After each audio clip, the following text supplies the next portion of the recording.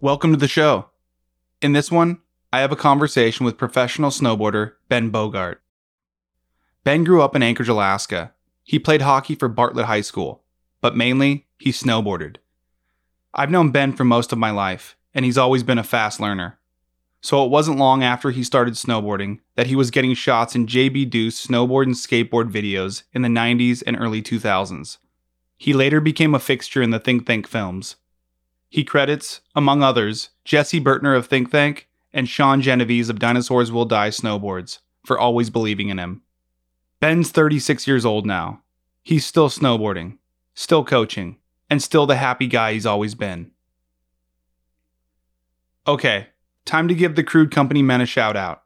These are the people who have subscribed to the Crude Patreon for $50 or more. Trina Duber, Seward Brewing Company, Crystal Liska, Derek Adolph, Blue and Gold Board Shop, Sharon Liska, Carly Mortensen, and Alaska Surf Adventure. Thank you to all the Crude Patreon subscribers. This podcast wouldn't be possible without you. If you subscribe to the Crude Patreon, thank you. Your money helps keep these conversations going.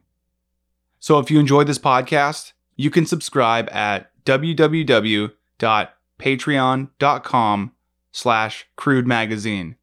That's patreon.com/Crude Magazine. And pick the subscription tier that works for you.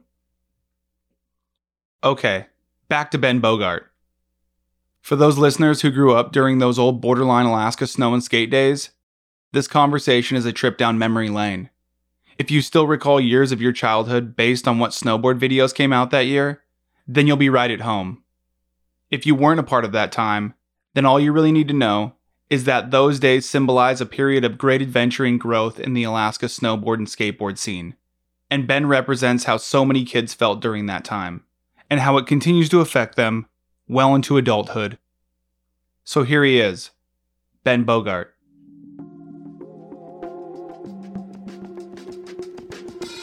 This red light right here, it means we're recording. Okay, fired up. Crude Conversations. Listen more than you talk. Go to work. Should I just start recording, Well, yeah. Bogart? As a matter of fact, no, because I'm about to say some. No, I'm just kidding. Yes, of course, yeah. We were just talking about the Rated X situations in the lower 48. Now I'm up here in Alaska, and I'm glad to be here. What do you mean the Rated X? Oh, it's just everywhere down there, you know. Even in the Salt Lake City district, they have all sorts of massage parlors popping up, you know. Yeah, I didn't know that. So what do you want to talk about? You, man. It's been a long time. No, I'm just joking. That's not how this you works. like got taller, you know. You're all grown up, teaching kids. I'm proud of you. Thanks, man. Sick. I appreciate it. I haven't done an interview in freaking years, so that's ought to be interesting. Yeah, like you were saying, dude, how long has it been since we last hung out? Yeah, I want to say easily over a decade. Easily. Yeah. I mean, even from the days of Think Tank, and whenever we would come up to film and stuff after I moved out to lower 48, Tahoe and whatnot, you'd always link up with us when we'd come back up in like March, and that had to have been at least like 10, 12 years ago. I mean, maybe I might have seen you since then, but I mean, we haven't really ever hung out or anything, and it's sick to have this as an opportunity. It's awesome. Yeah, dude, I'm excited. It's like just hanging out with a homie. It's great, you know. Not even an interview. So, how have you been? I can't complain. Been good. It's been a great last couple years. It's been a great decade. Still snowboarding. Still working with Sean and Jeff at Dinosaurs. Just been kind of at their bay and doing as much as I can to promote those guys. And a couple of old guys that we used to ride with, McCarthy. And, it's great to see people that we actually used to ride with just falling into the industry. Like he's doing 686. Burtner was doing LibTech. Think Tank has evolved into Falling Leaf. It's just cool to see everything kind of just manifest itself just because all of these people had it in them and it's just great to see how these past couple of years has taken like those other people into the same line of work, but we all get to still hang out, be together. So you still hang out with, you mentioned Pat McCarthy. Yeah, well, every time I get a chance to. Normally I just see him like at the trade shows during business stuff, or if I go up to Washington, I'll see him. But I mean, we don't run into each other that often, but still stay in contact. He hooks me up with gear when he can. And I don't know, it's just cool to have personal relationships with everybody that's just kind of doing it. He's like the marketing manager for 686, which is huge. He hooked up one of the boats on Deadliest Catch. With the whole crew is running 686. No way. On one of the Deadliest Catch ships. I'm not sure which ship it was, or what season, but yeah, it was probably like 3 years back. And so all these guys are out there just getting face shots in the Arctic Sea. 686. And what better place to test your product, I guess. Yeah, exactly. So as I was thinking about how to start this conversation off, I was like, it could go so many different ways. I kept thinking about like, maybe asking you about, what are you doing now? Which we'll get to, Right, yeah. But I was like, eventually wrote this down. I was like, I was really excited about this. I was like, I think this is going to be a fun jump off point. So do you remember taking the bus from Anchorage out to Alyeska when we were kids? Absolutely. I remember recording tracks off of the radio onto a cassette and putting it in my Walkman and sitting there on that bumpy road or on that bumpy bus, or waking up early in the morning getting dropped off by our parents. They were just like, all right, here's $15 for food, $22 for a lift ticket, I'm pretty sure is what it was. Okay, yeah. At Alyeska. And they would just be like, all right, if you don't get back on the bus, you're going to be in Girdwood tonight. Like, that's what's going to happen. And yeah, you, me, Gus, Sonny, gosh, who else? I mean, just a handful of kids like that couldn't drive, just got cut loose. The last frontier. It's pretty sick, actually. At the Castle on O'Malley, right? Yeah. The Castle on O'Malley. And what was that? Like, uppity. Oh, I think it might have been Peter Glenn. Oh, yeah. Is that what you're talking about? Yeah. But it was cool. The bus. Yeah, the bus was that cool. Whole thing was sick, dude. Yeah, it was like the best. I mean, I don't know if you could probably pull that off right now. I just definitely a lot more like, red tape. Yeah, a lot more red tape for sure. Yeah. But you can still pull that off, I feel like. But yes, I do remember that. And that was an incredible moment for every one of us. We were just like kind of on our own at a pretty young age, I feel like, when we were going out and doing that. And then we would go over to the gullies, God forbid it was good enough snow to go at Christmas shoot. But yeah, it would be a bunch of like young teenage kids cut loose in like a pretty gnarly mountain. Alyeska is like it's not like hilltop by any means, but it's cool. Just that concept. And I was actually talking about that with my mom while I was visiting. She was like, "Oh, do you remember going to O'Malley at 7:30 in the morning?" And I was like, "Oh yeah, definitely." It was sick, man. Those were great times. That was so fun. What do you remember most about those days? Oh man, definitely your dad. When we weren't taking the bus, getting rides up from your dad to Alyeska. Yeah, it was just, there was like every single seat in the car was full. Your dad wouldn't say much. He was just like, all right, buckle up. We're going to send it. First chair. First tram. Or first tram. Yeah, first chair tram, whichever one would open first. Sometimes they would be bombing North Face before they even, before they could open it. But yeah, I remember, I was super into snowboarding and I still knew you guys, and we were still doing those USASA contests. There's like hand dug half pipe. We were like, this is the greatest thing ever. It was like a 90-degree wall who just smashes our face into it, and we called it a crippler. We didn't even get upside down. And there would be newspaper crews up there, like middle of Alyeska, just like videotaping us. And like those news reporters were pretty crazy to be there. But I remember I can't even remember how long it was ago, maybe like 99, I want to say. It was a USASA competition, And it was at the main lodge at Alyeska. And we were all hanging out. And I think I might have got like something like I squeaked in at third place or something at a it was a border cross. Yeah, it was a border cross. And I remember the first 3 gates were just all in a row, and it was just directly through a mogul field.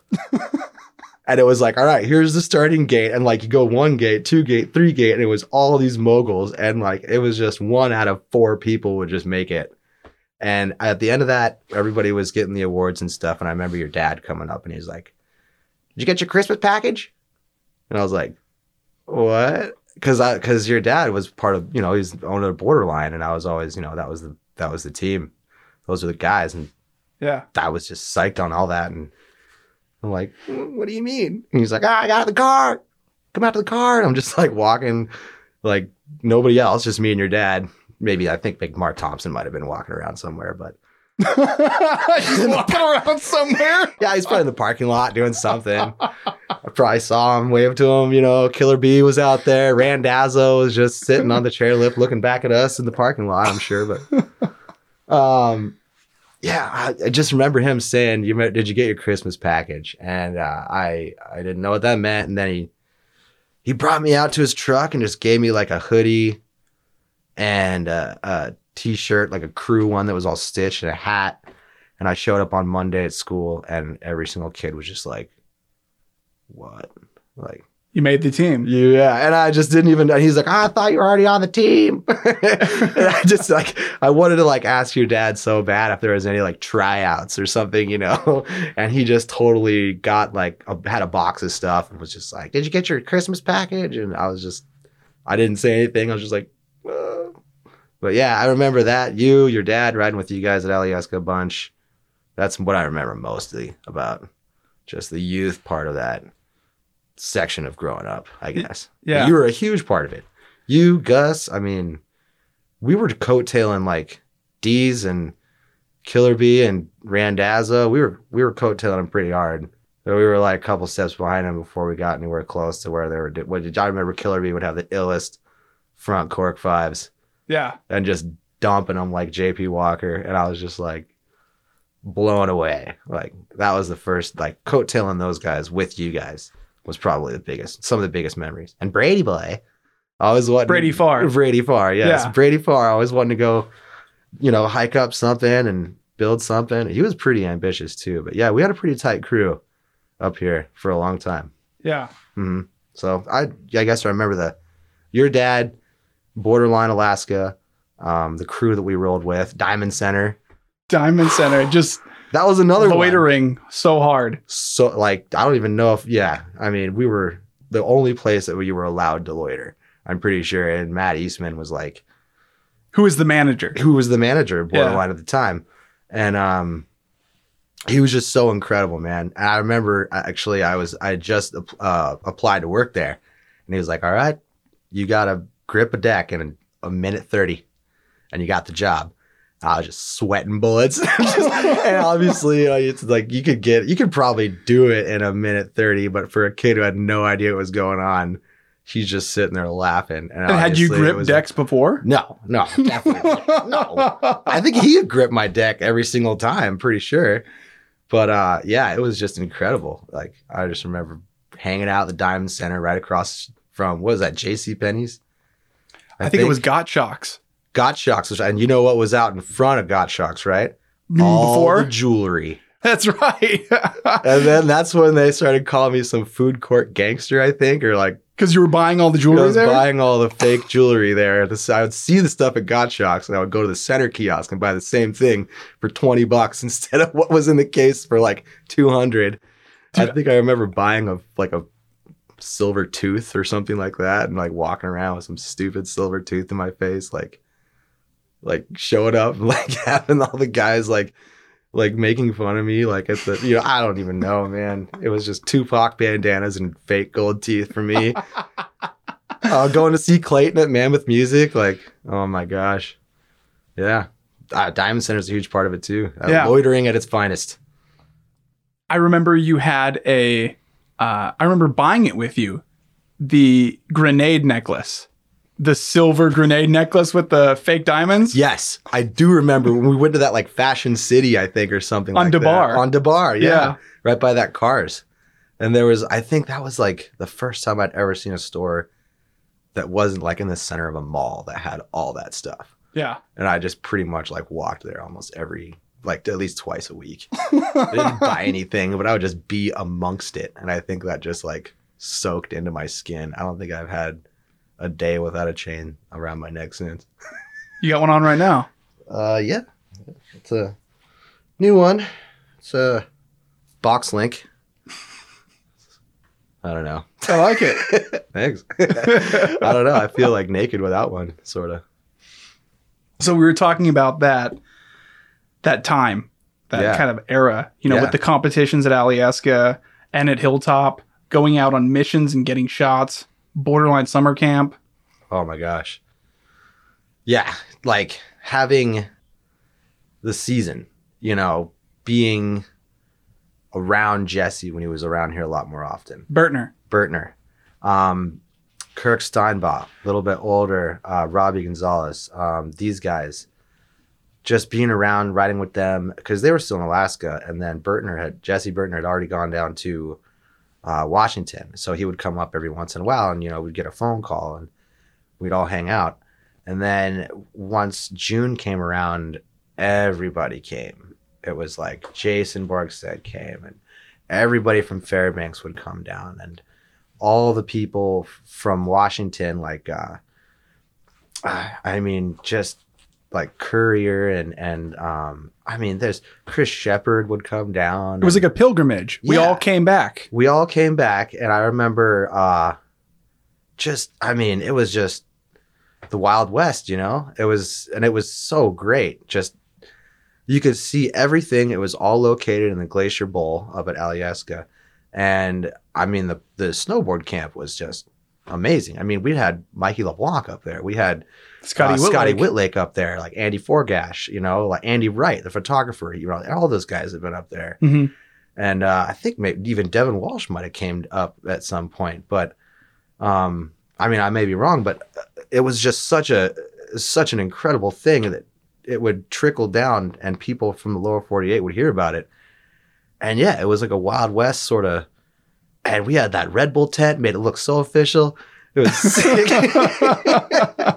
At one point we had that like big lake, and that guy on acid hiked all the way to the top and like took his clothes off and snowboarded down and almost killed himself, and then took a skinny dip in the glacier water. And I mean, I vaguely remember this guy. yeah.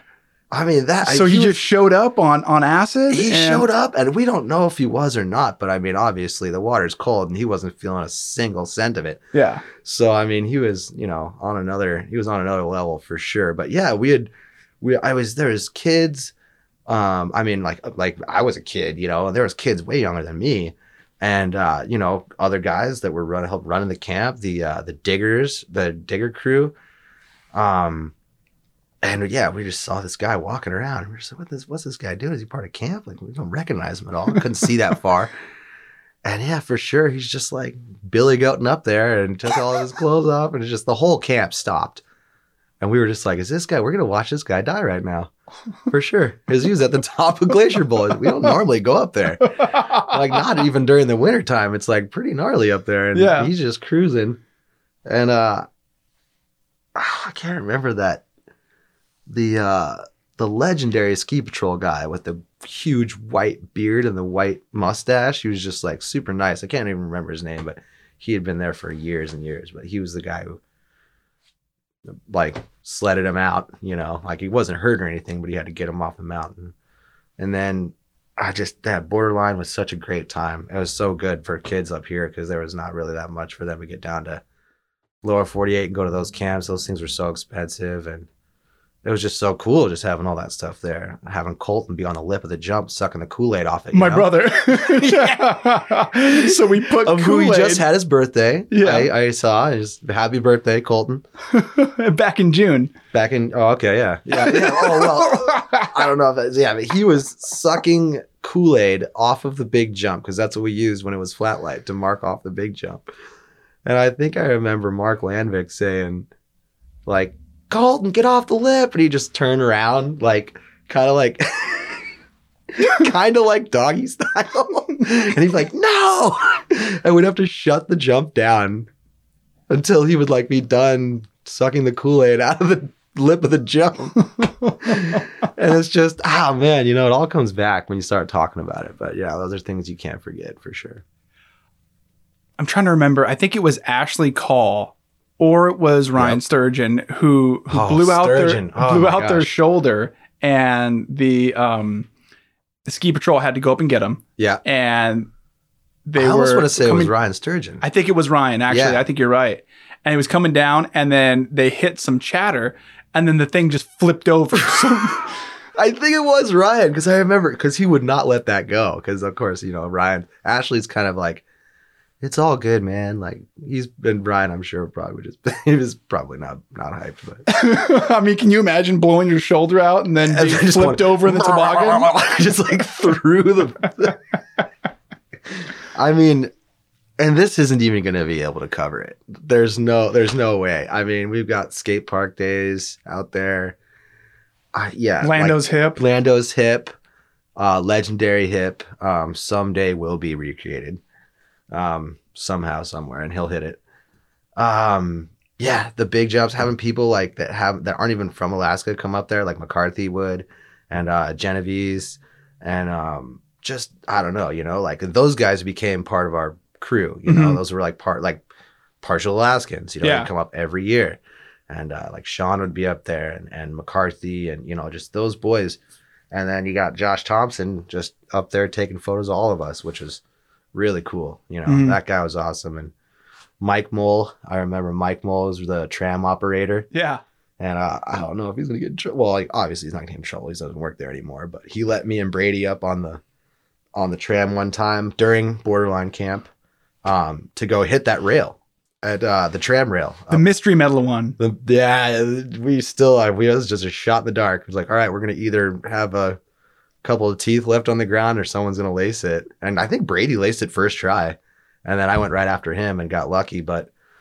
And this was the down flat down at the top of the tram. The double barrel down flat down at the top of the tram, right when you get off at Alyeska. And at the time we had set it up. Obviously there was no bungees. We had to set up like tables. So we were getting all these tables, and people were, I think it was a wedding party up there, and it was like shrimp cocktails and a bunch left over. And they're like, you want this stuff? And of course, Gary Milton's like, hell yeah. Because Gary was filming. The shot. And I think it was for Thunk, was the year that the Thunk video came out, the first Think Tank movie. And I think it was 2004.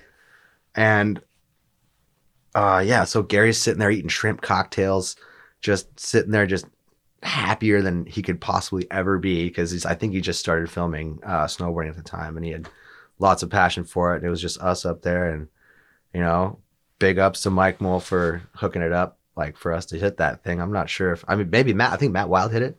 Did he? Not. I think he might have. Yeah, he might have hit it again or something like that. But it's pretty few and far between. Like, not many people have hit it. I think maybe a skier or two has hit it. I wouldn't know that. But I mean, I've still had a lot of skier friends too, but I don't know if I'm sure they probably have. I've seen actually some footage from like Bobby Brown and some of those guys that I've met throughout the years in the lower 48, and they've come up and made trips to Alyeska, and I've seen them actually make some pretty sick edits, like recent Red Bull edits, like from them making trips up here, probably without any knowledge of like probably a little bit, but I mean, it was just pretty cool to see people riding Alyeska and seeing like how far the video content has come individually. Like, you don't necessarily need to have someone, just a filmer anymore. Mm-hmm. You can all go out together, and you got drones people can buy, and it's just cool to see it like in a different light, or see people like riding the resort we grew up on, like, and see it documented like that now. Because we all knew it, like Chatterbox, our own visual, like flat light, it didn't matter, wet, snowboard, like that was just our life growing up. But it was just cool to see like it videotaped or download it, I guess, if that's what you want to do. Videotape. Videotape these days. But yeah, I don't know. It's just cool to see like all that kind of stuff. Like these guys are gonna get up to Alyeska and ride this stuff. It's cool to watch. So, but yeah, I'm pretty sure like Brady, handful of skiers, maybe like one or two. Brady Farr is definitely the one who did it first. I will say that. But do you remember when Brady Farr front-sided that 100-foot long rail up in the Glacier Bowl? I remember him doing that with his hands on his hips, I'm pretty sure. He like did it halfway through and like put his hands on his hips for a second. But that was in the Borderline recap, I think, in one of the Think Tank movies, I feel like. So what happened was one of the filmers, and I don't know if it was Gary or if it was Mertz, but they were running for their camera because they were like, trying to capture him, doing the rail because nobody had done it yet. Yeah, of course, Brady. Yeah. Of course, Brady's going to sit there and just like, I mean, I've seen that kid do some crazy stuff, man. I mean, even living in Reno and seeing that. Yeah, but I do remember him front boarding that. That was actually way before its time. I mean, that kid's pretty darn good. I remember. And yeah, he's a good kid, man. Mr. Burns. Love Mr. that Burns. He's married now. Yeah, I know. Yeah, he's cool. Yeah, shout out to Brady. Shout out to Brady Farr, man. Big ups. Way to get hitched. I think he's still here, right? Yeah, he's still here. Nice. So, is there anything else we wanted to say about Borderline Camp? I mean, do we have any like specific stories? What was that, Spicoli? Remember when he broke the box? So I reposted it maybe a year ago. I didn't know. A year and a half ago onto Crude because somebody like filmed it. Because his name wasn't Spicoli, but we called him Spicoli because he was totally a Spicoli. But it was something close to that. I can't remember what his actual... So what happened? I think he was trying the first 450 ever tried. Onto a box. I think, what was... I can't remember his name, but that guy would do 450s all the time onto boxes. And he had a big afro. Oh, Jason Eastman. Eastman. Oh, yeah. Eastman rules. Eastman, legendary. Shout out to Jason Eastman, by the way. Legendary. He probably was one of the first people besides KJ, Kevin Jones, to do like 450s, like just some guy in Alaska's incredible back nine tail ever. Mm-hmm. I think that's probably, that guy would do 450s. And then here comes Spicoli. I think it was like a contest. It was like contest day. And sure enough, he went full bore, and he like landed like he like did a 450 like Austin 316 and just completely suplexed the box. And I remember your dad was with just his back, his lower back. And I remember your dad was like, "Well, I gotta go break the box." And he's just like, he was fine, like he wasn't hurt. Yeah, because he's a bigger dude, a big dude. Yeah, he was like he wasn't like fat by any means. He was just like ripped. Yeah. And he just I couldn't believe it. We all thought he broke his back. Yeah. Bertner was like right there with the fisheye lens. And I think that was 2003. I was seasoned for no reason, or 2002 or something. But yeah, I remember that was, I remember that shot. And that was incredible. That was another Borderline insane moment. You know what I just remembered? And I'm pretty sure this was one of your campers. There was a 2 jump line, right? Yeah. And one was like kind of not a smaller jump, but like say a 50-footer that led to a 70-footer, right? Yeah, the double line. We had 70-foot jumps there. That was fun.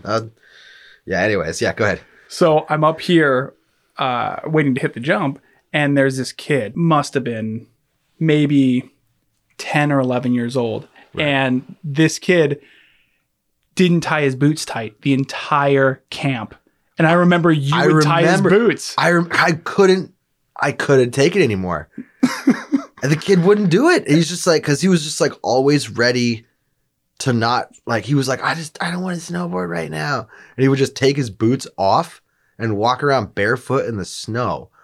And I would have to tie his boots down because I was like, dude, you got to tie your boots, man. You're going to fly out of your board's going to stay on the lip, and you're going to fly off of that thing like a spider monkey, like. And that's basically what happened. Yeah. So he bombs it, and I remember looking at him and I'm like, oh, that's the kid that doesn't tie his boots very tight. And he's pointing it, right? And then he hits the jump and dude, he's taco midair, right? He's already tacoed.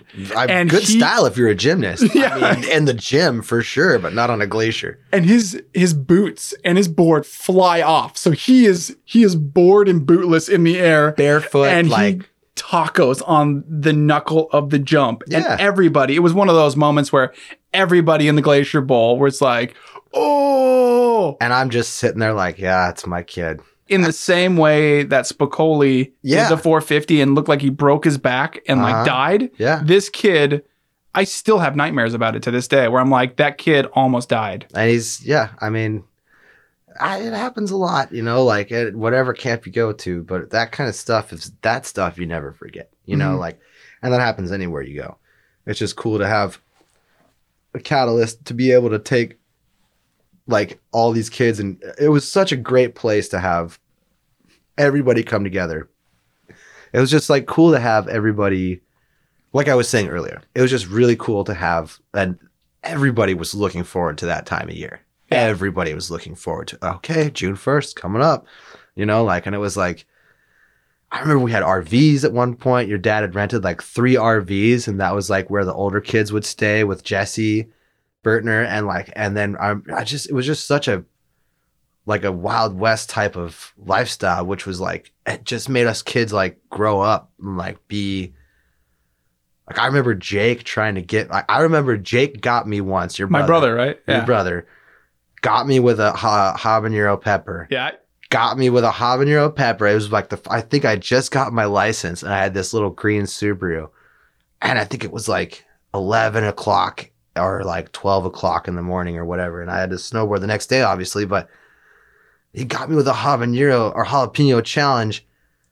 It was a habanero. Habanero challenge. Yeah. And I drank a vanilla Coke because I thought that would help. Yeah. And I puked it all up. And I could never drink a single vanilla Coke ever again. I drove out to Bird Creek campsite and just curled up in a ball on the back of my, I didn't want anybody to see me.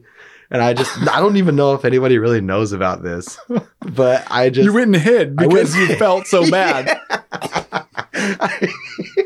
Yeah. I went and like an ostrich, stuck my head in the sand out in Bird Creek and just stayed there overnight. Made it on time the next morning, but I didn't sleep that entire night. That's for sure.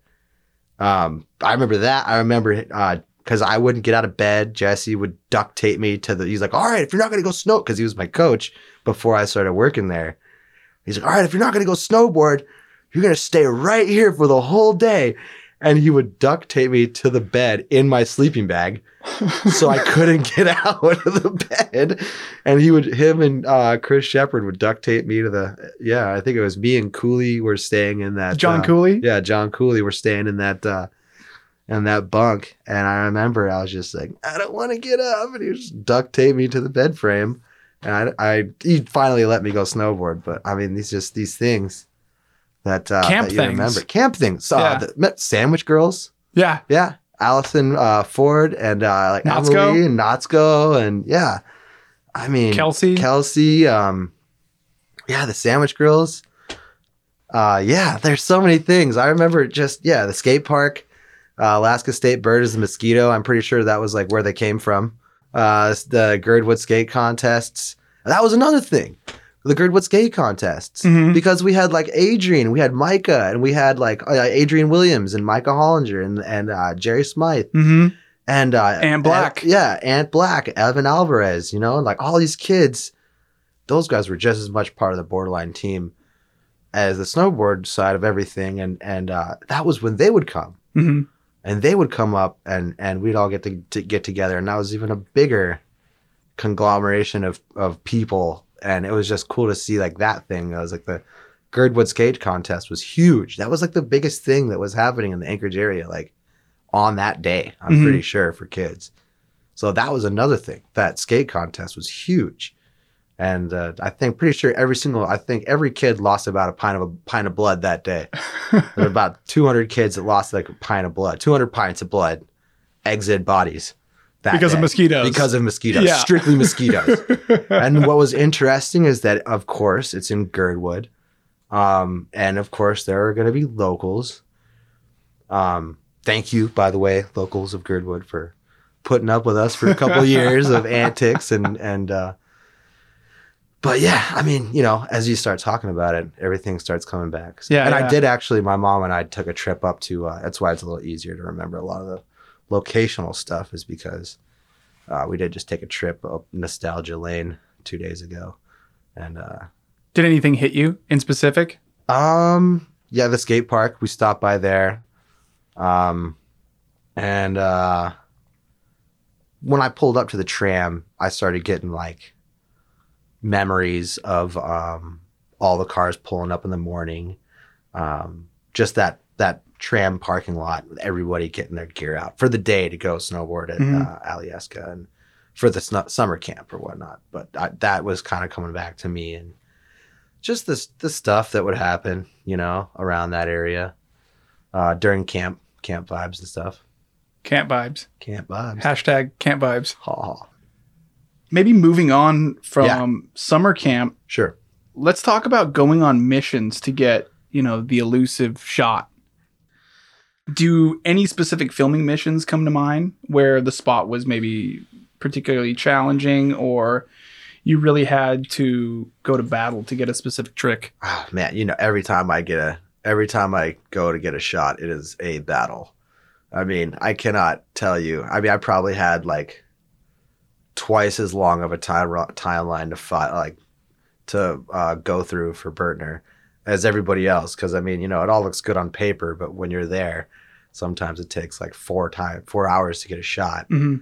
And I was always that guy. To just be there forever trying like some stupid hard trick I probably had never done before at a spot that sometimes I would get lucky, but earlier in the years, I remember going to like East High School when that East Ledge was out there. That was really cool because I remember seeing that on the cover of Transworld. It might have been Micah McGitney who got a cover of a front board or a front lip of some kind. Maybe Seth Hewitt, I can't remember. But one of those guys came up and was hitting that thing. And I remember we'd hit it first, but we kind of didn't know how legit or what legitimacy it was at all. Because we're, we grew up here. And so it was just crazy to see like that being on and like knowing that you would hit that. So that was kind of cool to have the feeling of. But struggles, man, almost every time. I think maybe jumping was probably a pretty big struggle. I remember when Bertner would tell me, all right, we're going to take you to Turnagain. He's like, bring water and a shovel. Because you'd forget. Because I would, forgetful all the time. Worst. I was the worst. I mean, I was, and to showcase how bad I was, they used to sell 44-ounce 64-ounce big gulps at 7-Eleven. Who shows up with 2 of those in his backpack? Not a water bottle. 7-Eleven big gulps full of water. With a flimsy top on. With a flimsy top, yeah. With the screw top where you could pop it open and still drink out of it, yeah. And then, mom's snow shovel. The push shovel, the flat one. And he would just look at me and be like, oh, man, I can't get mad at you for listening. He's grabbed all the wrong stuff. Yeah. He's like, yeah, you got all the right stuff in the wrong package, bud. Yeah. And he's like, well, you're hitting the jump last. And I'm like, thank God. Because I'm up there with, I was up there with like, Bertner's insane. I'm like hitting jumps. For the first jump I ever hit was with Mark Landvik. And I mean, and he had already been, up at Turnagain? At Turnagain Pass, yes. And with Andre, Big Air Dre. Yeah, Spinelli. Yep, Spinelli. I think legend. And it was just like, I remember getting the invite. He was like, all right, we're going to go to hit these jumps. Do you want to go? And obviously I had, I was scared shitless. And I was just like, I had to say yes, or else like I was, I wasn't nothing. I would have just, if I didn't say yes, I don't know what would have happened. But yeah, I mean, I remember that's what I felt. I fell in love with just catching air too at that time, which was like super sick. I think the first couple of jumps, I never landed anything. I just tomahawked them most of the time. But do you remember the trick you landed that first time? Yeah, I did I think the first trick I ever did in the backcountry was a front 7 mute grab, which I don't think I've done for like over a decade. And then I think I remember doing that trick. I went back to a jump that Bertner had brought me to. and they had left and the jump was still there. And I went and did that with like a couple of high school friends. And then I gave them the footage, like on a mini DV tape that we had gotten. And so I wasn't with him on the first backcountry jump, the legitimately sized one. And I gave him the mini DV tape. And then the first jump that we ever built, where I landed something in front of Bertner and Landvik was, I don't know which one it's called, but it's like right when you get to the top of the tree line and you turn left and there's that like big roller. And then that roller landing was also the run-in for the second jump, which was the one that I think Andre Spinelli did like the back rodeo 5. And like, I think like Lando did like a front 7 on it that was like incredible at like sunset. And I did like a back 7, like off my toes, both hand drag, like 5 feet short, but I think he still like ran it. And then out of nowhere, I just got this like itch and did like a no grab cap 9 and somehow landed it. And I didn't know what was going on, but that was just, I think that was where I got kind of addicted to going out with those guys every chance I could have to build a jump. I got better as the time went on, but it was a struggle for sure. Powder's hard, man. Powder's really tough. I mean, you know, some of these guys that are damn good at snowboarding get in the backcountry and can like get lucky for sure. But when you're growing up in Alaska, no parks, no built jumps for quote unquote like practicing or training or whatever you want to call it. Like we were just Wild West, you know, just carcass off a kicker. So I remember you. Oh my gosh. Okay. So another one of the most memorable moments to go back on was when you were so good at front rodeos. And I remember you had the white and red West Beach jacket on. Oh, this was a long time ago. Oh yeah. And you did a front rodeo and it was like, I think Horseshoe was roped off and we had like tried to make the jump juiced so you could go over the rope and you totally front rodeoed under the rope and just took the whole thing with you. I think I remember that. And you just, and it was so sick though. You were so good at front rodeos. And I just remember you doing it so perfect. And then I just see that rope go right under your nose. It was just like, no. And it was like plunk, plunk, plunk, plunk, plunk. Like all the bamboo just kept, oh man, that was like that was another huge memory of mine. Because you were damn good at that trick. I'll tell you what. I remember, I'm not sure if you were with us. I mean, it's hard to keep track of who was with who. Yeah. Because they all blend together. But I remember Sonny Forshee was always really good at backside rodeos. Oh, yeah. He was like the first one. I think I could remember him and Draper. And he was like, didn't even tell us, like dropped in from this point. We were stopping before we hit South Face. And we were hitting it kind of high because if you go fast, you can go far. And it was a POW day. And you can go as far as you want on that thing. Exactly. And so he goes switch and we're like, oh, I wonder what he's going to do. And he just did the most perfect switch backside rodeo. That kid is just, I couldn't even remember.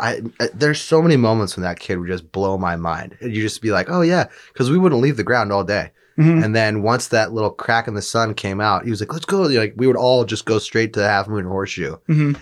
And then like going switch into a jump was like, no, like, yeah. We were like, no, like, that's not, we don't do that. Like, wait till June 1st when Borderline Camp comes exactly. And here comes Sonny, just bat out of hell, just like switchback rodeo. And we were just like, what is going on? Like, we had never seen that, but I think we'd seen that in like videos. Yeah. Like the Resistance, or, we would watch I think I had my first video, I think was Stomping Grounds. Then it was like Simple Pleasures. But I mean, like seeing Peter Lyon do a back rodeo 7 and then watching someone mm-hmm.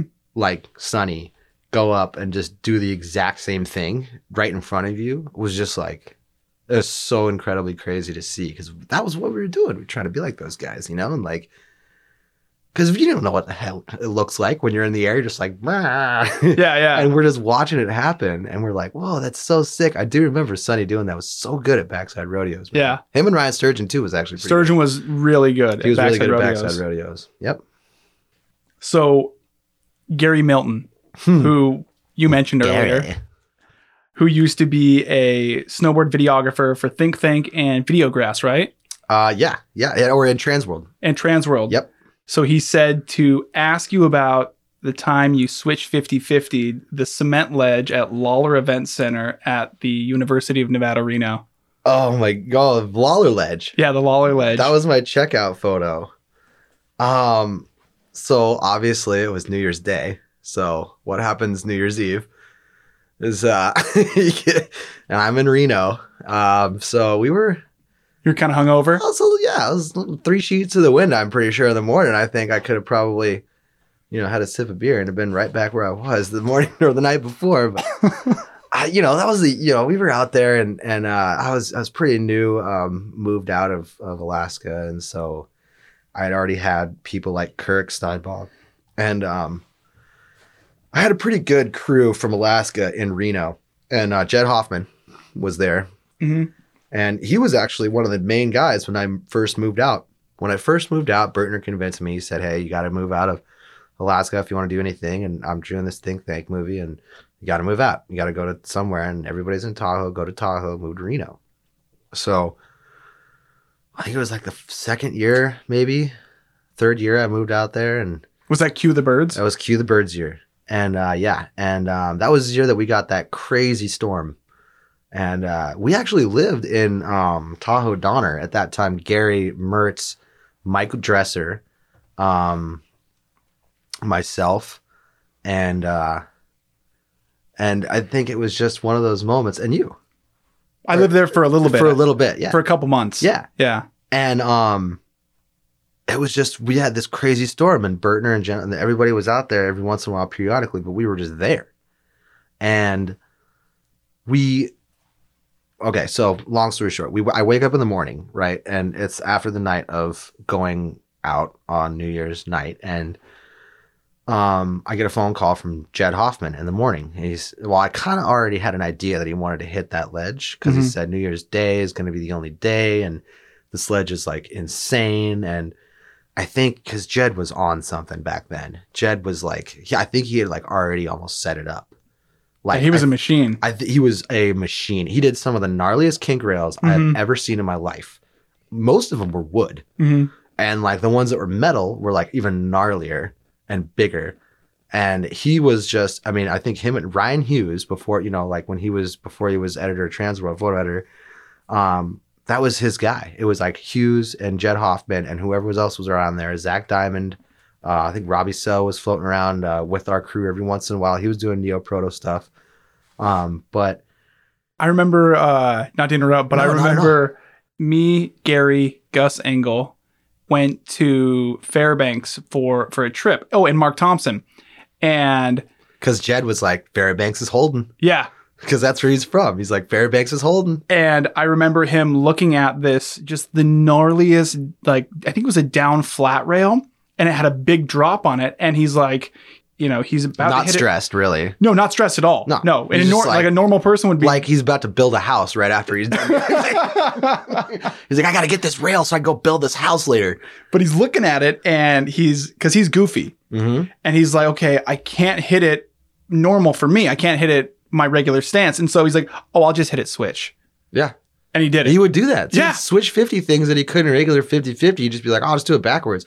Or he would do something gnarlier, like if it was on his backside and he couldn't back 50 it, he'd just board slide it. And it might be wood. It might not, but he was just like, yeah, well, I'll just do it this way. I'll just do it like this. Yeah. No thought process. Yeah. But He's he like, did it he's though. like, just got to get to the end of the rail. Yeah. Or I'll half cab 50 it. Like I'll half cab on. And Yeah. then regular 50, which is like just as gnarly. And like that dude. So he calls me in the morning. And he says, hey, not in the morning for me at that time was like 12, maybe like 11:30. I was probably still asleep. And I think I was living with this guy, Rob and Victor Miller at the time. And we were like right in like the college district, like a college house. And I was living in their basement where they would dry their clothes. And I would just like sit there and try to sleep amongst the spider and the laundry machine. And so I was just sitting there amongst spiders and laundry, just trying to like sleep off. And I kind of had an idea that they wanted to go hit something, but I didn't know what.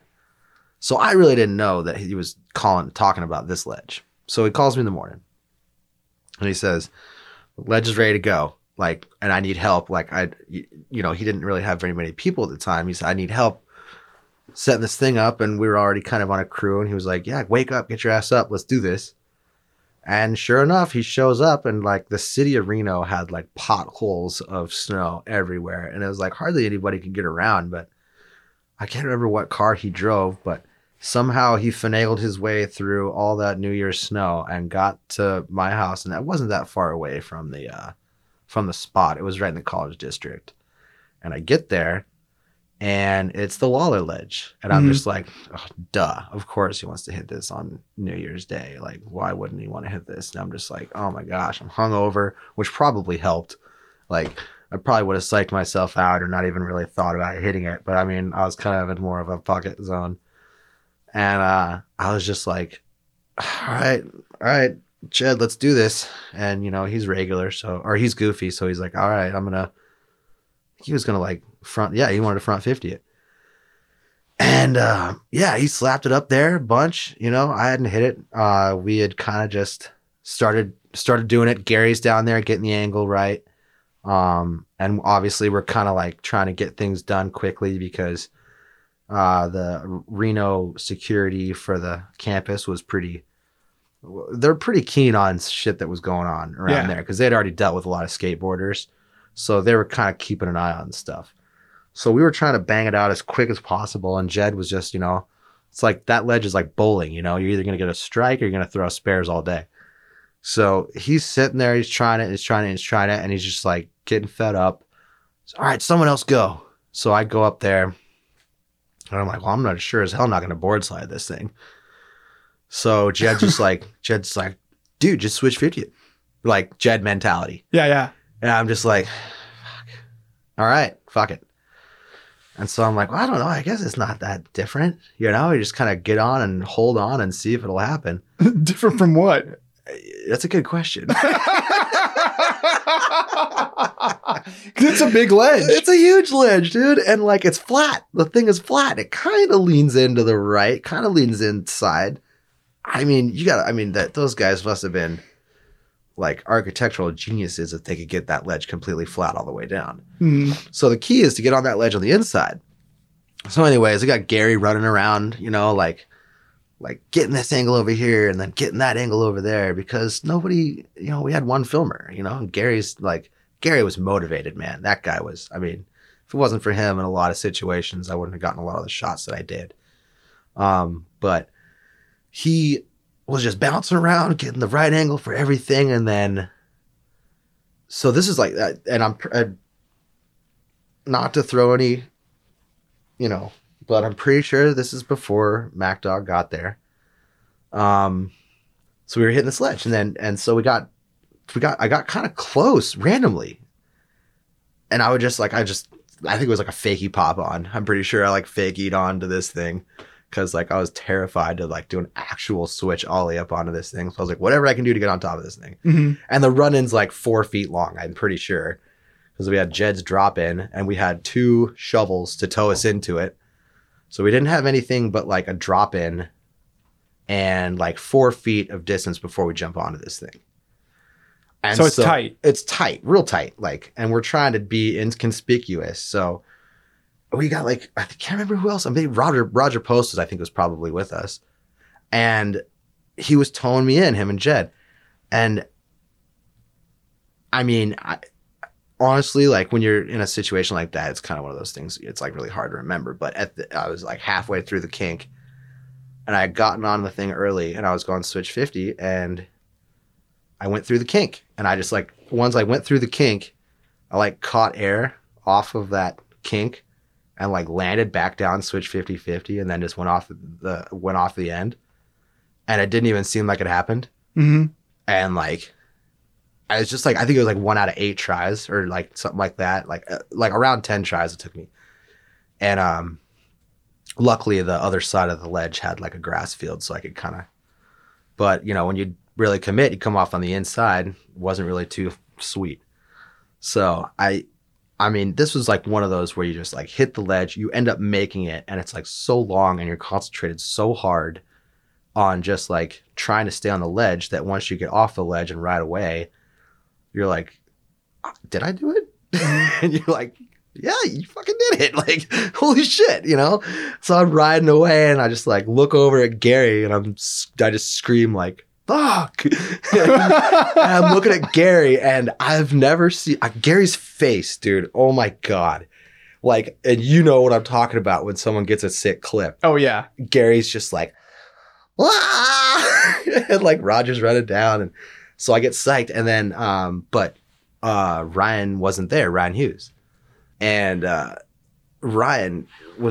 Jed called Ryan because I think Ryan was off. I think he might have been shooting somebody else because there was a couple of people in town at that time. I think people had started to float in. And I think he was kind of just pinging around. And so he told Ryan that I had done this ledge. And Ryan was like, has anybody shot it? And he said no. So we actually ended up going back to it later. And I hit it again after I initially did it the first time. And we got the photo again. And so that's kind of the story behind that. Is we actually didn't have a photographer. We had one filmer, 3 riders. One, like, I think it was like a 30 flat 40. I don't even know how big that thing is, actually. Pretty big though. Yeah, it's big. Like 20 flat 30, I don't know, something, whatever. It was long. And yeah, New Year's Day, hungover. Jed Hoffman woke me up, tried his darndest, and then tagged me in and slapped her up there within 10 and somehow laced it. And I mean, I couldn't have been with like more fun group of people at that time right there for like, and that, you know, we went off and did something else later, I think, or we helped like Jed or Roger do a shot in the, because it was like that was kind of earlier in the day, so we were doing that one first. You had time. You had more time. Yeah, so we got that somehow we got that out of the way. We had more time, so we were just like, all right, dude, like it's Roger a shot, Jed a shot, so we didn't hit that concrete ledge that went into the field, the stadium field, that shorter down concrete ledge. I think Laura Hadar did a back 5-0 on it. Okay. And yeah, that might have actually been in one of the Think Tanks movies too. But yeah, Laura did like I think she might have met up with us later. And I think Laura did a back 5-0. I think Jed did a pretty sick back nose press on it. And that was the same rail that Roger front 270'd. Okay. With his helmet. He's like front 270, like Hail Mary. Yeah. I think it might have been one of the first front 270s he's ever done on her handrail. He's good at those. Oh man. Yeah. Oh yeah. Roger, most underrated. For sure. Guy. Yeah. Holy cow. That guy's good. Yeah, he is. Very, very underrated rider. But yeah, so that's basically it. We hit that rail, and then we got those shots for Roger and Laura and Jed, and then Ryan Hughes once he got a chance. So that whole stuff, we just let the spot set up, and so we went back and I hit it again, and then he got the actual photo, which ended up being my checkout, and then this was in Snowboarder. This was in Transworld. Transworld, okay. Transworld checkout, and that was the first legitimate magazine photo I ever got. And how many times did it take you when you went back? I got kind of lucky. I think it might have been like 1 to 5, I think. And that was we didn't even film it. Because I heard it was 1. It might have been. That's pretty awesome. Thanks. We didn't even film it either. It might have been better than the one they did film. I'm pretty sure it was better than the one they did film. But we didn't even film the second one. We just took a photo. What was it like seeing your photo in the magazine for the first time? Psycho. Like, I couldn't believe it. I was just like, kind of made you feel like you were part of something. Just like part of the actual scene. You always kind of were around the scene. And like after I moved down to the lower 48, you know, you're amongst stuff. That's where Neo Proto and all those boys, you know, and Aaron Keane and Robbie Sell and Jared Johnson and like Pierre, like P-Hair, that dude. I mean, those guys are like legends, you know. And I think that's like Luke Matheson was friends with them for a while, and then he kind of tagged along with us, started filming with us. And just seeing that stuff going on and then seeing it like published was kind of more, felt surreal and real. Like it was just, I just was like, I wasn't like, oh, I made it. I was just like, shit. Like now it's like real. Like, I don't know. Like I didn't really have any drive to do. I just was like psyched. Mm-hmm. I was just pumped, I guess, you know, more or less just like, oh, I got something like somewhere in something, you know, like, and it was just kind of more, I didn't like, because like at that time I wasn't trying to get photos in magazines. I was just trying to get shots for Bertner. Mm-hmm. And like Ryan Hughes, luckily, was there, like amazing photographer, obviously.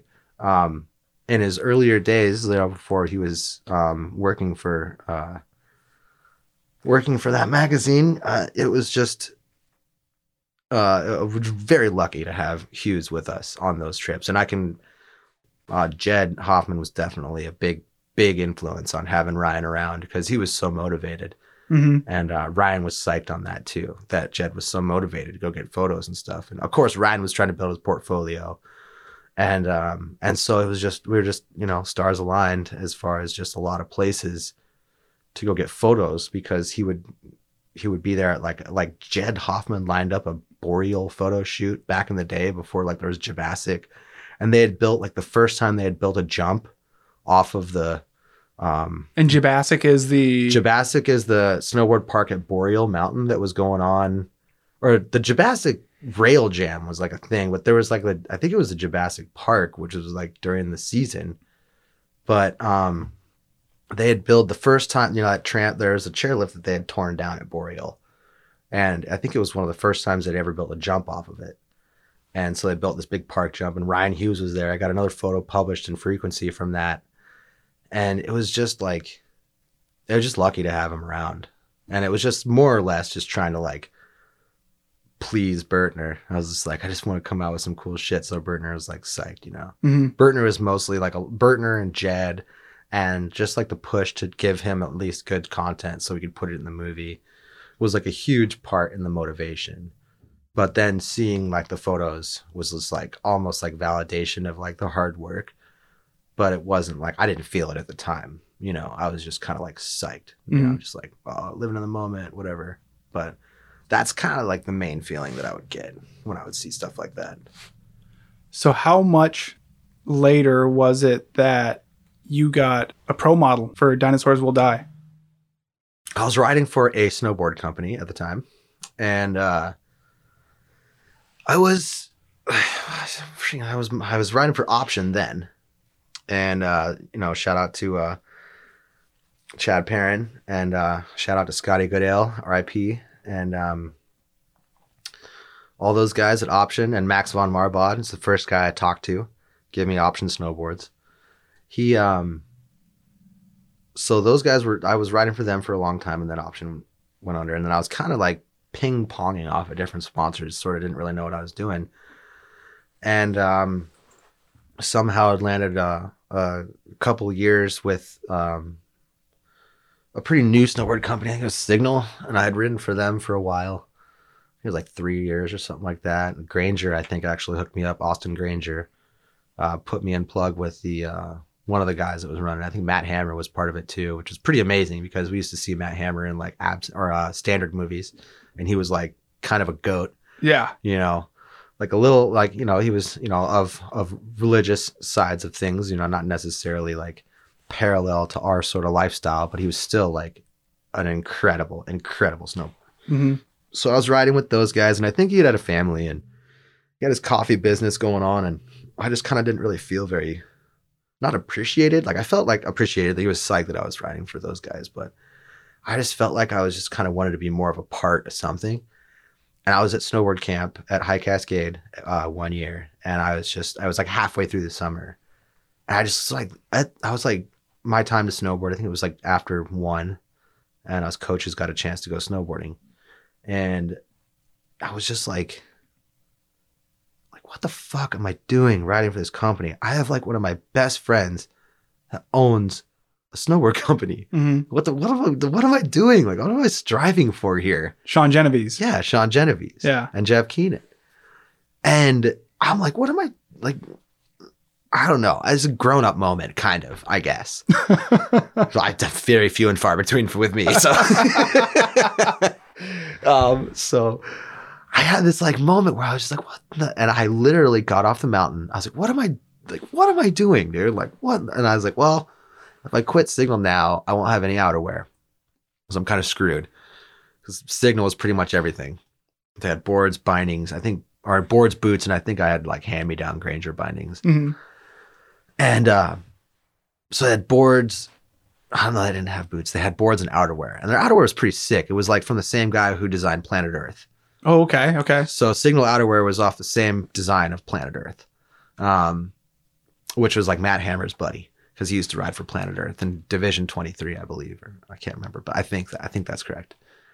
And so I just was like, I called Sean that night, or like when I got off the mountain. I think I had like a Cobra Dog and I had a stomach ache or something, and Cobra Dog calmed it down, and I was all nervous, and I didn't even call Signal and tell them I quit. I called him later after I actually did. So I basically just called Sean, and I was just like, hey, I'm basically like fed up with what I'm doing, and I don't know why, but I just kind of told him that feeling that I had. Mm-hmm. And I told him I wanted to ride dinos, and I said I wanted to ride dinosaurs for the rest of my life, and there's nothing else I want to do. And so he said, are you serious? And I was like, well, yeah, I'm dead ass serious, like as dead as it can be. Like I'm sick and tired of like chasing the rabbit down the hole. And I was just like, I don't know why I didn't think of this earlier, but I have a good friend that has a snowboard company, and I don't know why I didn't even think about riding for you, or even just like riding one of your boards, I think is what I was trying to do. Mm-hmm. Because I was just like, if I'm going to ride for somebody and just like not get what I'd rather ride one of my friends' boards. And so he sent me a board, got there in 2 weeks, and I started riding dinos halfway through summer camp of, I think, 2007, 2008. Okay. And then that fall, Sean was like, we want you to film some stuff for a preseason edit. And so I was like, okay, cool. So we had this thing called the Bone Zone up at Brighton for a while. Not at Brighton at the moment, but we had a little spot called the Bone Zone that myself, Ted Borland, Sean Black, Alex Andrews, a handful of other people, Parker Duke, Blake Geis, who are now parts of Dinos. We were all in Utah at the time, and we all kind of had this like conglomeration of rails and like log jumps and all sorts of things up there as a preseason spot. So he asked me to film this like little intro because they were going to do like a movie or an intro like edit for the trade show for SIA. And so I filmed a bunch of stuff with Mike Morgan, who is from here. So I filmed a bunch of stuff with him, and he gave all the footage to Sean. And then I show up at the trade show in January, and the video isn't of everybody. It's just me. And it's like an edit. And I'm just like, well, maybe it's like, oh yeah, we've got this guy riding for us now. Mm-hmm. And so after it ended, I'm in the crowd with everybody else, and the booth is there, and, I'm not really like necessarily a part of anything. I'm just like there to say what up to the boys. And they told me that they were going to premiere their like little video that they had made, and that I would have some shots in it. And it was just all me. And then he just pulled the board out. I think I peed a little bit, and for sure, he pulled the board out, and it was your pro model. It was my pro model snowboard with my name on it, and it had a skull and a diamond, and it was like all old English. And he was like telling me like, "What's your favorite band?" Like a long time ago, and I was telling him like Bone Thugs and Harmony is like my shit, like that was like what I was down for. Like me and Steinbach would just listen to that on repeat. Mm-hmm. And so he just like came up with this graphic without telling me, and it was just insanely cool. Like just a skull, like this emblem in between, and he had like a diamond in the eye, and there was like gold fronts on it, and it was like all old English on the bottom. And I lost it. I was like, holy shit! I think I was like chewing at the time. I had a dip in my mouth or something back then. And I had to go up. I had this like can of dip spit like in a Mountain Dew bottle, a fat chaw. And like that photo is still pretty funny. You could probably find it on the internet. But yeah, when I first and you're holding the board, right? And I'm holding the board. Yeah, I've seen that photo. You can tell there's a fat dip in my lip. Like, and I just like, I mean, it was just so surreal. Like I definitely like peed and cried for sure. I peed and cried. It was a very pee and cry moment for me. And then I guess since then, I mean, I couldn't be happier. And do you still have a pro model that comes out? I do, yes. Thankfully, they're still throwing me in the dryer, you know? Like making sure that I'm not dry yet, so still got a little juice left. So, yeah, dude, they're still hooking me up. So I had another board that came out the year after that, because Sean said he wanted to continue the line, and him and I kind of created that second pro model, which was like based off the Benjamin Franklin, and I still want to incorporate the skull and the gold teeth and whatnot, and kind of play off the board before, and so that's how that sort of started. And every single snowboard that has came out of mine has had something from the snowboard previously before. So it's kind of like a timeline, sort of, so to speak, so you can kind of get, like, the newest one has, or the one that's for sale now is like the one with the turtle, and it has all of the old board graphics in the treasure chest. Really? At the bottom, yeah. So every single snowboard, like, has a little bit of the previous model, like, encompassed in it. So it's kind of like, not really a series, but right now, I just released the 8th one that I've had so far. So, and actually, I should say after the one that Sean and I designed, I ended up having a meeting with Big Mike, Mike Gonzalez, who's Zeech Man. And we started talking about graphic design and stuff. And he was like, I really want to do a board for dynos. And I'm like, well, you should do mine, dude. Like, your shit's sick. And he's like, oh, I'm down. And I was like, I think we're at Bear Mountain. And I was like, it was like we were just on the lift, and I was like, dude, my favorite drink is like 40 and OJ, dude, for sure. He's like, we should do a brass monkey, and I was like, dude, let's do this. And we kind of came up with a concept, and it was like the little monkey with the cymbals, and we just put 40s in his hands, and then just went like rough draft after rough draft after rough draft, and then that's where my legacy with. Not legacy, but that's where my start with Zeech Man, Big Mike. That's where that started from, and then he's done my graphic ever since. And so from that board, the very first one that he designed, the Brass Monkey, we brought that back this year. Mm-hmm. And so this year, the Brass Monkey is back on my snowboard, and I can't really tell you the exact concept yet, but I mean, you can check the Instagram plug. Got a photo on there. It's pretty sick, dude.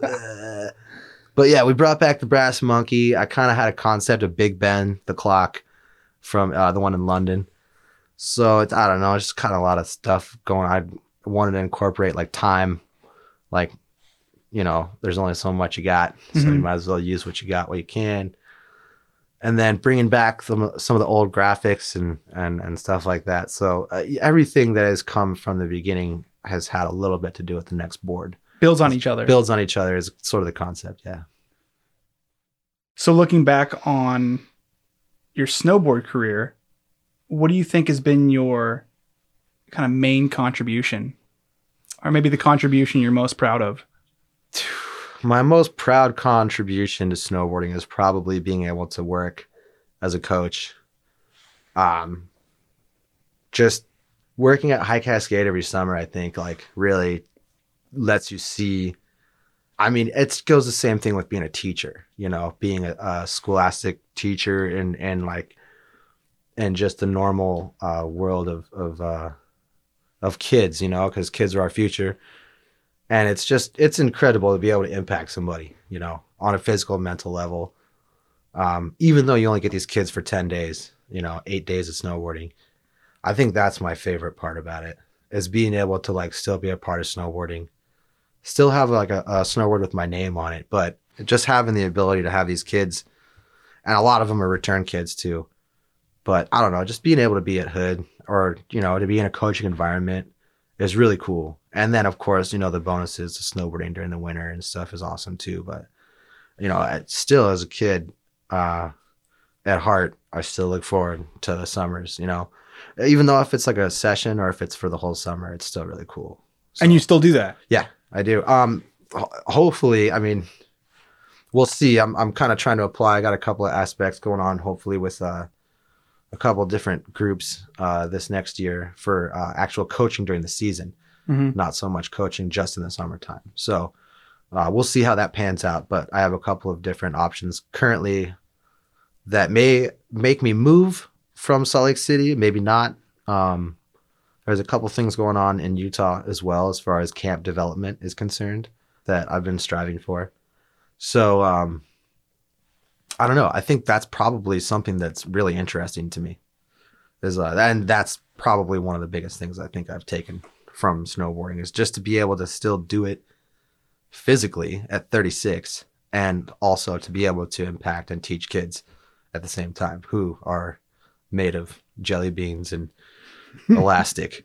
So, I mean, just like you said, with that kid launching out of his damn boots and tomahawking and tacoing on that lip, and he just gets up with a mouthful of snow. He's like, "Where's the sandwiches?" You're just like, all right, yeah, you're gonna be fine. Do you think that that's a new outlook on your snowboard career, or do you think that it's developed over time? I say it's definitely developed. It's developed because, I mean, you know, when we're younger and young and hungry, you're still trying to like get the shot, do that thing. And I still definitely am. And it's definitely not hard to pull that trigger. It's not hard to muster up that not confidence, but it's not hard to muster up the old, you know, start the engine and get it going. Like that kind of mental process for me isn't tough, but the ability to teach kids has like just grown more and more throughout the years. I just like, I don't know, as you get older, you start to like realize how important it is to impact these kids' lives. And now I also realize why Jesse Burtner did that for me as well. Bring me up and help me with his company and think tank and having these people like myself and Kirk Steinbaugh and Darian Draper and yourself and Gus and Gus Engel and like all these people. Like Gus, amazing kid, man. Yeah. Like, oh my God. Like, and to see what he's doing now is so incredible.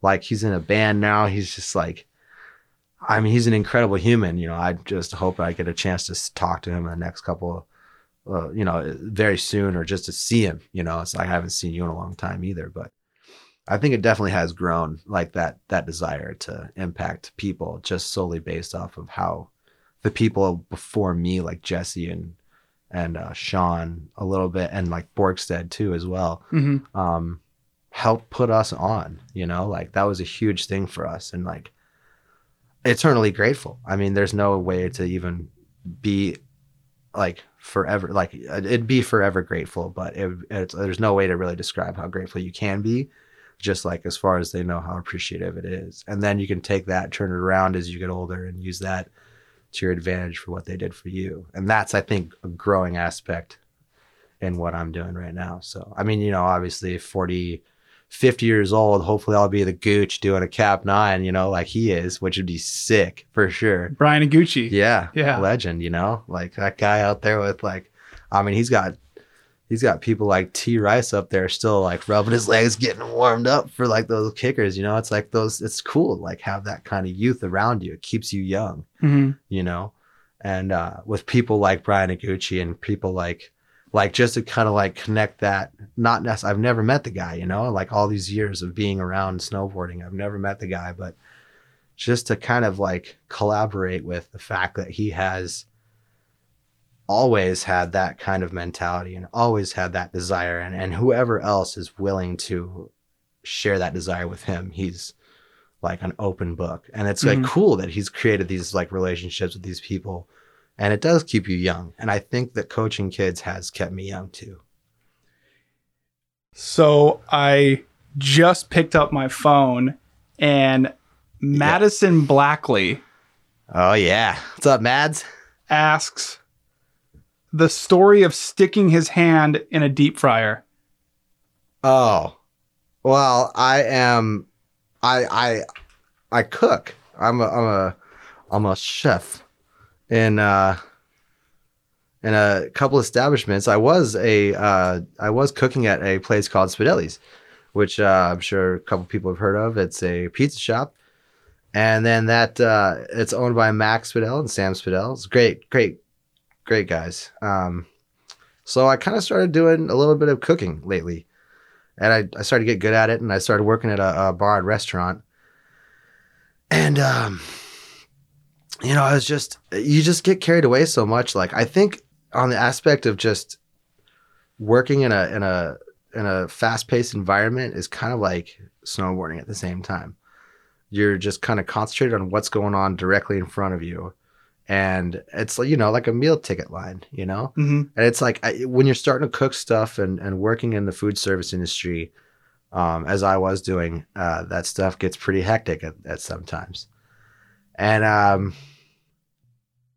you know, when we're in the heat of a rush, sometimes things can get a little bit hectic, and there's all sorts of kitchen appliances. And so I decided to, you know, we deep fry some sides and stuff like that. And I'd thrown down a wrong side, I'm pretty sure. And I think I threw down like mozzarella sticks when I should have thrown down, I think, a side of fries. And without even thinking about it, I was like, just went and just put my hand in the deep fryer and grabbed out the mozzarella sticks. Oh my gosh. It was like 350-degree deep frying oil. And how was your hand? Actually, currently, right now, is the reason why I have this prescription lotion that I brought in here with me For your today. hand? It's for my hand, yeah. Okay. And so, if you can tell, it's just about there. Oh my gosh, yeah. It's just about there. So Yeah. we're almost ready for the season. How long ago was You that? know I still wouldn't be able to grab melon, though. It doesn't matter whether my hand's burnt off or not. There's no melon here. Jesse Bird can contest to that. Yeah, that was like a couple months ago.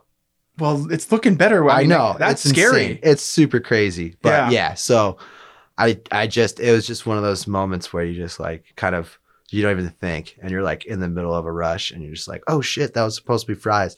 And I just went and grabbed them out of the deep fryer and just like, oh yeah, why don't you just put your hand in 350-degree oil Gosh, for that's like a so split gnarly. second.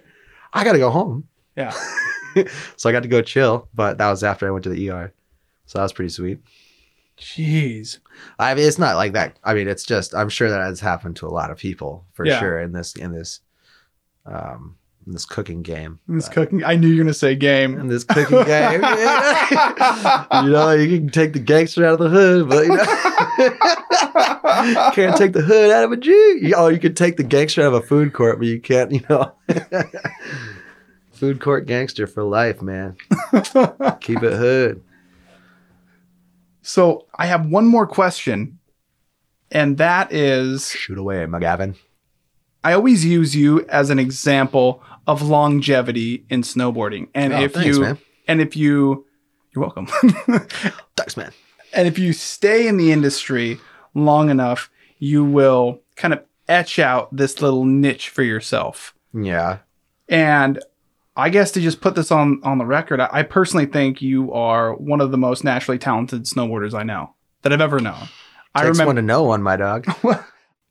So what do you think about the idea of longevity within snowboarding and that being achieved by just being good and staying in the industry? I think honestly, that's up to you as an individual. It's your choice whether you want to keep doing that stuff or not. And you know, for me, it is my choice to stick to going to hood in the summers. It's my choice to stick around, and it was all that stuff really helps tremendously, as well as having people like Jesse and Sean having just faith in you, not, you know, and that kind of stuff pushes you too, like not wanting to let somebody down, which is a real thing, you know, like it's good to think of other people invested into yourself and them as well. Mm-hmm. And that kind of stuff really motivates you, I think. And it's like, it really is up to you. As far as longevity is concerned, you know, you're going to be great at what you're going to do no matter what, I think. And as long as you stick with it, whether it be snowboarding or being a engineer like Steinbaugh's become, Mm-hmm. or a musician like Robbie Gonzalez has become, or sticking around in the industry like Bertner has done. You're going to be good at what you do as long as you stick to what you're good at. And I think that keeps you young. And whether you do that recreationally on the side, like if you still go snowboard, or whether you do that for a living, As long as you just do that, there's nothing that can make you not continue on. Like, I know a lot of people still like Landvik, incredible human. I mean, that guy has stuck with everything, and now he's doing like woodworking and all sorts of different art stuff. And if you just stick to what you want to do, you're going to be good at doing that. And you can make money doing a lot of things nowadays in this world through how this whole world is like now developed. It's so individual. Like I was saying earlier, you can film yourself now, you know, you can make your own business. You can do a lot of stuff on your own that a lot of people don't realize you can do because they may be a little bit younger, and that may just be something that they were born into. And so it's harder for them to see that they can be their own individual. And I think that it's really important to take that into consideration when you're doing something, because you literally have free marketing at your fingertips. Like, whereas you never had that kind of thing before. Like, we had to wait for videos to come out. You have videos coming out instantaneously now, or you had to look for a marketing firm to contract out to help you with your company. Now you can just market it yourself. So as long as people understand that the social media thing, and I embrace it. I think it's great. I think it can get overwhelming sometimes. I think it can get oversaturated sometimes, but I also see the good in it as well. I think like that alone can help you in longevity in whatever you decide to do, as long as you want to do that. And just don't forget about, you know, what you used to do as a kid. You know, like if you used to play golf as a kid and now you're a, you know, underwater basket weaver, go hit a couple, you know, go hit a couple drives at the thing, you know? Yeah. You know, don't hold your breath for too long. Go to Top Golf or something, you know? Go to Top Golf. Yeah, who knows? Maybe you'll crank one out and Shooter McGavin will see you and put you on his tour. Maybe he'll make 10 Cup too. Who knows? You know, I'm just saying. It's just, you know, you just can't forget about your roots. And a lot of people that I have stayed in contact with haven't. And I think that's helped me a tremendous amount, because you don't want to like, you just don't want to get caught up in stuff that just doesn't matter. And a lot of stuff doesn't matter, but and a lot of that stuff that doesn't matter, you still pay attention to involuntarily. But, and that's okay too. But, it's just important, I think, just to remember and just to feed off each other. Don't lose your friends. Don't lose the people that care about you the most, because if you care about somebody else and they care about you back, you guys are going to help each other succeed. And I think that creates longevity as well. And I think just having friends and having family, and no matter how long or how short it's been that you've seen them, to keep that connection alive. Like, I guarantee you I haven't seen Dre in over like 12 years or 13 years, and it'd just go right back to the same kind of thing that we're doing right now. Yeah. And it's just that kind of stuff you just can't forget. I think that creates longevity, is just to not dwell or think on the past, just like remember where you came from, what you do, what you enjoy to do. And don't forget about what you enjoy to do, regardless of what you're doing now. You can always go back and do whatever you want, but it may not make you money, but it'll bring you happiness. And as long as you have some way to sustain yourself, like you have to nowadays, you got to pay rent, you got to pay bills. I get that. But I mean, there are so many things out there that you can like do for yourself that you used to do as a kid that keeps you young, whether you've always been designing bridges or whether you have always been snowboarding or skateboarding or skiing, not razor scootering. You can find a skateboard. I will buy you a skateboard. I will buy you a skateboard. I promise you. And they're cheaper. I know someone's going to give you, oh, well, you got $100, dude, hook me up. Someone's going to be like, buy me a skate. But yeah, you know, like it's just don't forget about what keeps you young, I guess. Yeah. Don't stress, man. You know? Yeah, don't stress. Don't stress, you know, buy a gold chain, make yourself feel dope, get a haircut, you know? So get your neck lined up. Speaking of roots, to close this out, do you want to hit me with a can't stay stop forever? Yeah, hit me with a bow, yeah. A bow, yeah. Haiku that is understood by no one. Is that what a bow, yeah is? I guess. It's the most non-distinctful haiku possible. Yeah. I think, I don't know, man. Once you start, you can't not stay stopped forever. That's great. Dude, thanks for being on That's the your show, daily man. haiku, I guess. Yeah. Thank you for having me, Code Man. Love you, bud. Love you too.